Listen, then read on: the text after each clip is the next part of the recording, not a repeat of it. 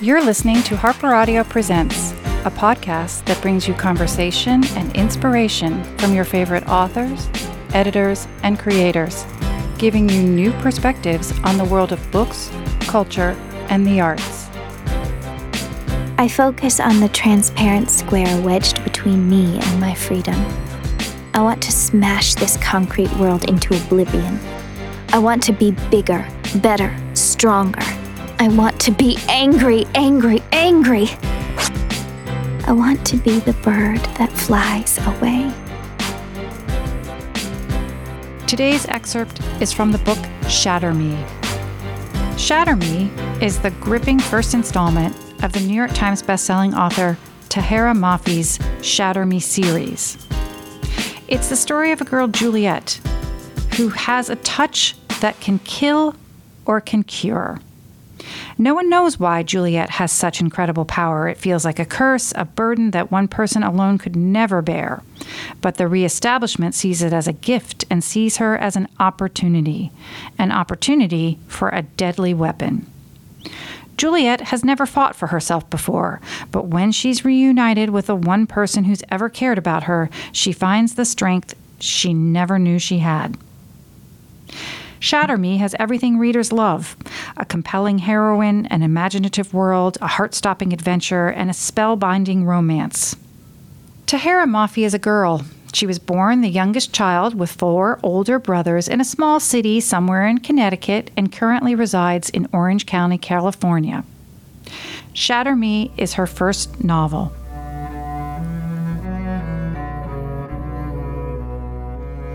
Chapter 1. I've been locked up for 264 days. I have nothing but a small notebook and a broken pen and the numbers in my head to keep me company. 1 window, 4 walls, 144 square feet of space, 26 letters in an alphabet I haven't spoken in 264 days of isolation. 6,336 hours since I've touched another human being. You're getting a cellmate. No. Roommate, they said to me. We hope you rot to death in this place. Wait. For good behavior, they said to me. Another psycho just like you. No. No more isolation, they said to me.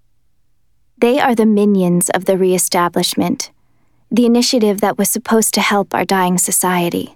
The same people who pulled me out of my parents' home and locked me in an asylum for something outside of my control. No one cares that I didn't know what I was capable of, that I didn't know what I was doing. I have no idea where I am. I only know that I was transported by someone in a white van who drove 6 hours and 37 minutes to get me here. I know I was handcuffed to my seat. I know I was strapped to my chair. I know my parents never bothered to say goodbye. I know I didn't cry as I was taken away. I know the sky falls down every day. The sun drops into the ocean and splashes browns and reds and yellows and oranges into the world outside my window. 1,000,000 leaves from 100 different branches dip in the wind, fluttering with the false promise of flight. The gust catches their withered wings only to force them downward, forgotten, left to be trampled by the soldiers stationed just below. There aren't as many trees as there were before, is what the scientists say. They say our world used to be green, our clouds used to be white, our sun was always the right kind of light. But I have very faint memories of that world. I don't remember much from before. The only existence I know now is the one I was given, an echo of what used to be. I press my palm to the small pane of glass and feel the cold clasp my hand in a familiar embrace. We are both alone, both existing as the absence of something else. I grab my nearly useless pen with the very little ink I've learned to ration each day and stare at it. Change my mind. Abandon the effort it takes to write things down. Having a cellmate might be okay. Talking to a real human being might make things easier. I practice using my voice, shaping my lips around the familiar words unfamiliar to my mouth, I practice all day. I'm surprised I remember how to speak. I roll my little notebook into a ball I shove into the wall. I sit up on the cloth-covered springs I'm forced to sleep on. I wait. I rock back and forth and wait. I wait too long and fall asleep. My eyes open to 2 eyes, 2 lips, 2 ears, 2 eyebrows. I stifle my scream, my urgency to run, the crippling horror gripping my limbs. You're a and you're a girl. He cocks an eyebrow. He leans away from my face. He grins, but he's not smiling, and I want to cry, my eyes desperate, terrified, darting toward the door I tried to open so many times I'd lost count. They locked me up with a boy. A boy. Dear God. They're trying to kill me. They've done it on purpose, to torture me, to torment me, to keep me from sleeping through the night ever again. His arms are tatted up, half sleeves to his elbows. His eyebrow is missing a ring they must have confiscated. Dark blue eyes, dark brown hair, sharp jawline, strong, lean frame, gorgeous. Dangerous. Terrifying. Horrible.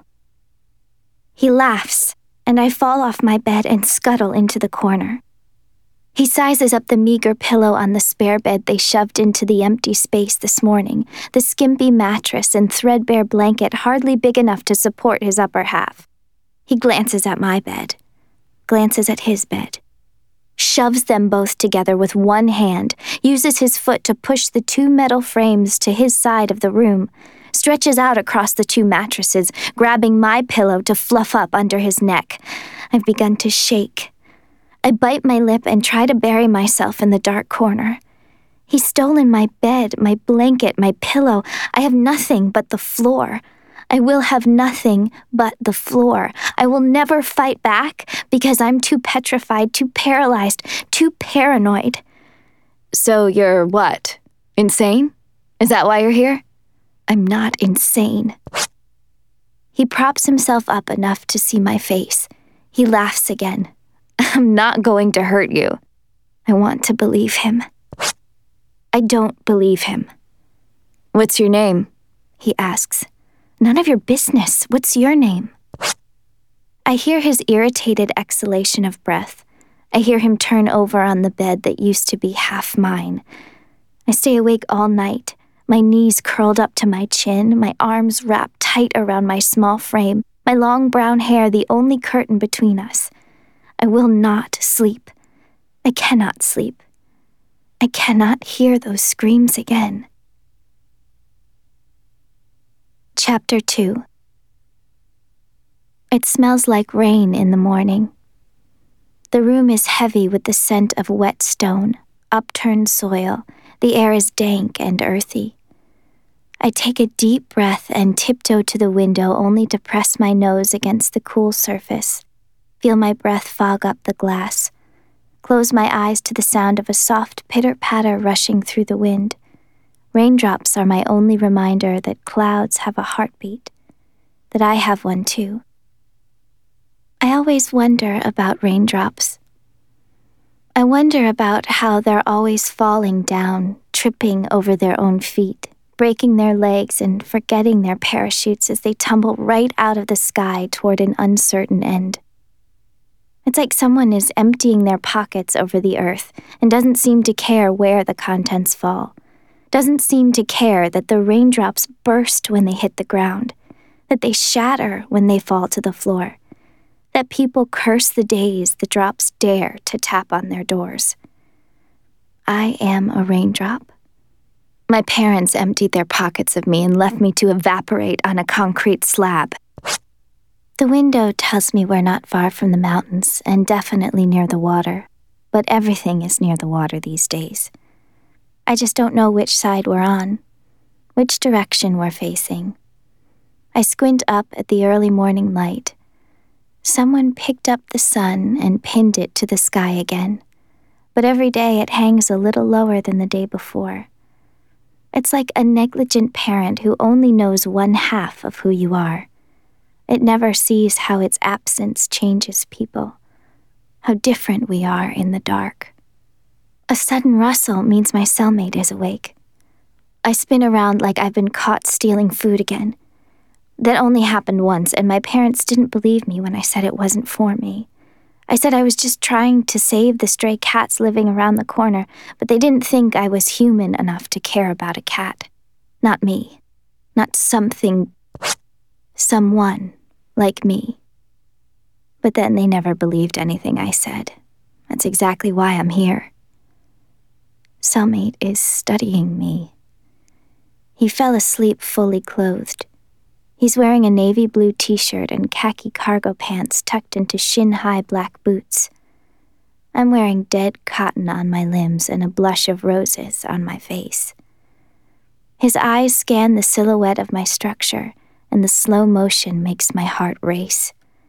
I catch the rose petals as they fall from my cheeks, as they float around the frame of my body, as they cover me in something that feels like the absence of courage. Stop looking at me, is what I want to say. Stop touching me with your eyes and keep your hands to your sides, and please, please, and please, what's your name? The tilt of his head cracks gravity in half. I'm suspended in the moment. I blink and bottle my breaths. He shifts, and my eyes shatter into thousands of pieces that ricochet around the room, capturing a million snapshots, a million moments in time, flickering images faded with age, frozen thoughts hovering precariously in dead space, a whirlwind of memories that slice through my soul. He reminds me of someone I used to know. One sharp breath, and I'm shocked back to reality. No more daydreams. Why are you here? I ask the cracks in the concrete wall. 14 cracks in 4 walls, 1,000 shades of gray. The floor, the ceiling, all the same slab of stone. The pathetically constructed bed frames built from old water pipes. The small square of a window too thick to shatter. My hope is exhausted. My eyes are unfocused and aching. My finger is tracing a lazy path across the cold floor. I'm sitting on the ground where it smells like ice and metal and dirt. Cellmate sits across from me, his legs folded underneath him, his boots just a little too shiny for this place. You're afraid of me. His voice has no shape. My fingers find their way to a fist. I'm afraid you're wrong. I might be lying, but that's none of his business. He snorts, and the sound echoes in the dead air between us. I don't lift my head. I don't meet the eyes he's drilling in my direction. I taste the stale, wasted oxygen and sigh. My throat is tight with something familiar to me, something I've learned to swallow. 2 knocks at the door startle my emotions back into place.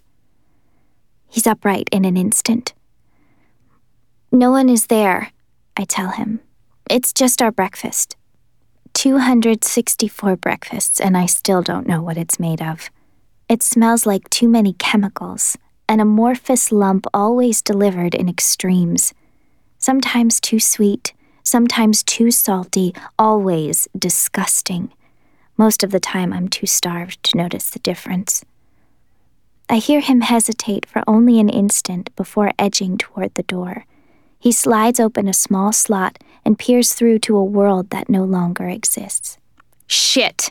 He practically flings the tray through the opening, pausing only to slap his palm against his shirt. Shit! Shit! He curls his fingers into a tight fist and clenches his jaw. He's burned his hand.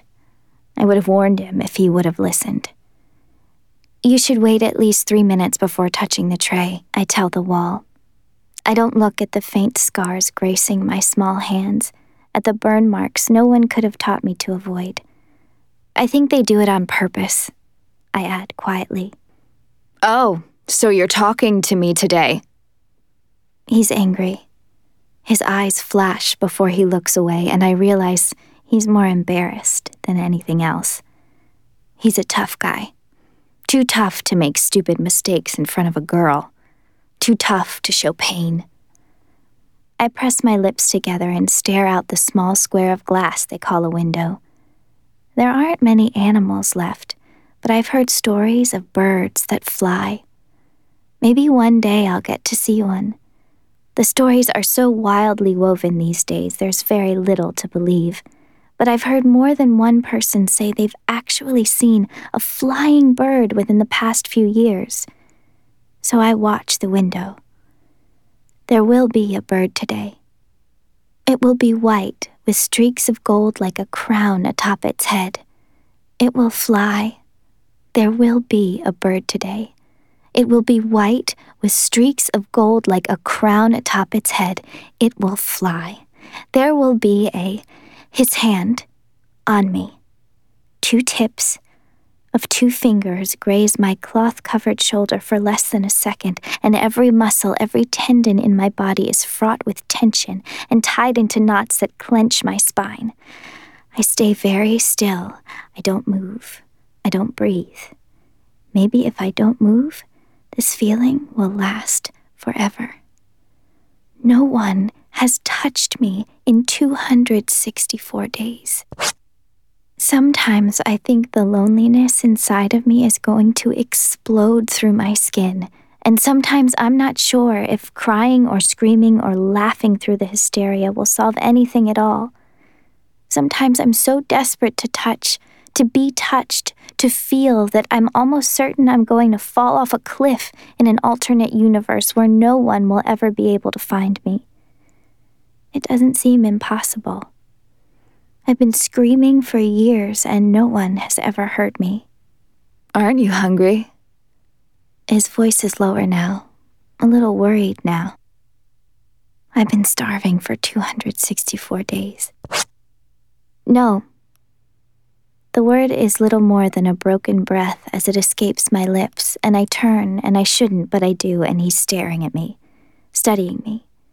His lips are only barely parted, his limbs limp at his side, his lashes blinking back confusion. Something punches me in the stomach. His eyes. Something about his eyes. It's not him, not him, not him, not him, not him. I close the world away, lock it up, turn the key so tight. Blackness buries me in its folds. Hey. My eyes break open, 2 shattered windows filling my mouth with glass. What is it? His voice is a failed attempt at flatness, an anxious attempt at apathy. Nothing. I focus on the transparent square wedged between me and my freedom. I want to smash this concrete world into oblivion. I want to be bigger, better, stronger. I want to be angry, angry, angry. I want to be the bird that flies away. What are you writing? Cellmate speaks again. These words are vomit. This shaky pen is my esophagus. This sheet of paper is my porcelain bowl. Why won't you answer me? He's too close, too close, too close. No one is ever close enough. I suck in my breath and wait for him to walk away like everyone else in my life. My eyes are focused on the window and the promise of what could be, the promise of something grander, something greater, some reason for the madness building in my bones, some explanation for my inability to do anything without ruining everything. There will be a bird. It will be white with streaks of gold like a crown atop its head. It will fly. There will be a bird. It will be, hey. You can't touch me, I whisper. I'm lying is what I don't tell him. He can touch me is what I'll never tell him. Please touch me is what I want to tell him. But things happen when people touch me. Strange things, bad things, dead things. I can't remember the warmth of any kind of embrace. My arms ache from the inescapable ice of isolation. My own mother couldn't hold me in her arms. My father couldn't warm my frozen hands. I live in a world of nothing. Hello, world. You will forget me. Knock, knock. Cellmate jumps to his feet. It's time to shower. We hope you've enjoyed this excerpt of Shatter Me. It's a great story, and we know that you'll want to continue it, either listening to the audiobook, reading the print book, or the ebook, and please pick it up wherever those editions are sold. Please tune in next week for further excerpts in our Summer of Excerpts. Until next time.